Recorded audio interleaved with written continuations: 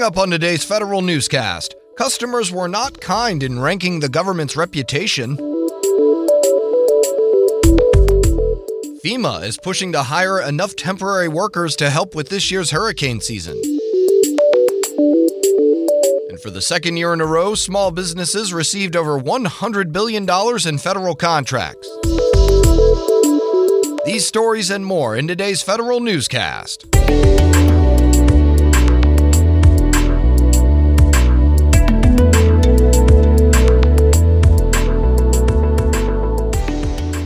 Welcome to today's edition of the Federal Newscast. I'm Eric White. The National Park Service, the Postal Service, and TRICARE remain the best-rated brands in the federal government, according to new numbers from market research company Forrester. Its annual CX Index gave the lowest customer experience scores to the IRS, Healthcare.gov, and USAJobs.gov. The federal government as a whole was ranked lower than airlines, car rental services, and healthcare providers. More members of the Senior Executive Service say they would recommend it to others.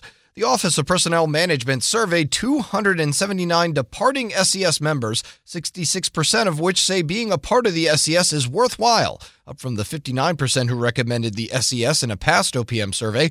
A majority of departing SES members say their agencies have little to no succession plans in place to develop a leadership pipeline. FEMA is short about 2,000 temporary reserve employees going into this hurricane season. Acting FEMA Administrator Peter Gaynor says the full-time workforce is fully staffed, but it's been more difficult to recruit and onboard temporary employees who can quickly respond to sudden disasters. Gaynor says FEMA recently reviewed its workforce plans. The agency is exploring how it can onboard new employees more quickly. It's also expanding the Homeland Security Surge Capacity Force. Contracting with small businesses tops $100 billion for a second year in a row. Federal News Network's Jason Miller has details. The Small Business Administration estimates that agencies spent more money with small businesses in fiscal 2018 than ever before, continuing the 5-year upward trend. SBA told the Senate Small Business Committee yesterday that contracting with small firms last year achieved records across the board, including a 7-year high in total dollars going to HubZone companies. The agency also will finalize several long-awaited rules related to the 2016 Small Business Runway Extension Act. One of those will adjust the monetary base size standards to account for inflation since 2014. I'm Jason Miller. Army Secretary Mark Esper says the service is starting to get its arms around the privatized housing crisis in the military. The service is currently working on a tenant bill of rights with the other military branches. Esper tells Federal News Network after the Bill of Rights is finished, the Army will translate them into new agreements between residents and landlords. A new report gives some of the first estimates on the amount of greenhouse gases emitted by the military during the War on Terror. A study from Brown University's Watson's Institute states DoD released 1.2 billion metric tons of greenhouse gases for operations since 2001. That's equivalent to the annual emissions of 257 million cars. DoD has been more concerned about climate change recently as more waterways open up in the Arctic and it's creating new tensions. DoD is also worried about bases dealing with rising sea levels. Chief Sergeant Major Michael Grinston is selected as the next Sergeant Major of the Army. The position is the branch's most senior enlisted position.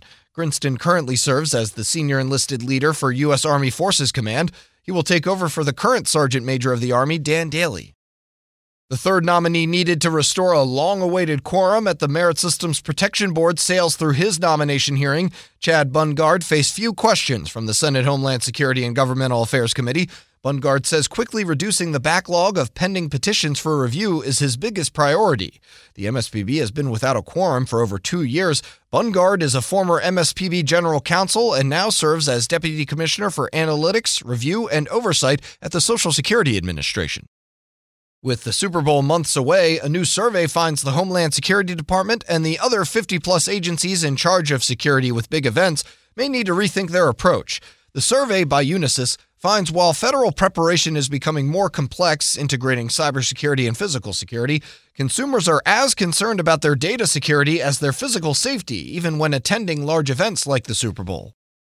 DHS is planning to move the Federal Protective Service from under the control of the Cybersecurity Infrastructure and Security Agency to the DHS Management Directorate.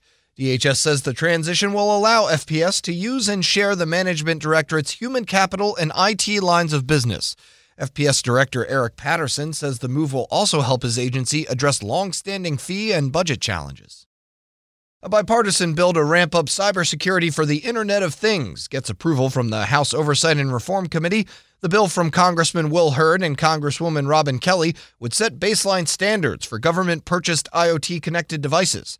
Kelly introduced a version of the bill last year, but it never made it out of committee. Senators Mark Warner and Cory Gardner have also introduced companion legislation in the Senate. And the EPA unveils its enforcement priorities for the next 4 years. More now from Federal News Network's Tom Temin. They're known as National Compliance Initiatives, or NCIs, and EPA settles on 7 of them. The agency finalized them following a comment period that ended in March. 2 new initiatives would strengthen enforcement of local drinking water quality standards and children's lead exposure. Other enforcement targets cover air quality, sewage control, and chemical releases. Compliance Chief Susan Bodine says EPA's focus is on outcomes, not specific industries. I'm Tom Temin. You can find more information about these stories at federalnewsnetwork.com. Search Federal Newscast. Subscribe to the Federal Newscast on iTunes or Podcast One, and follow us on Twitter. Our handle is @Federal Newscast. I'm Eric White.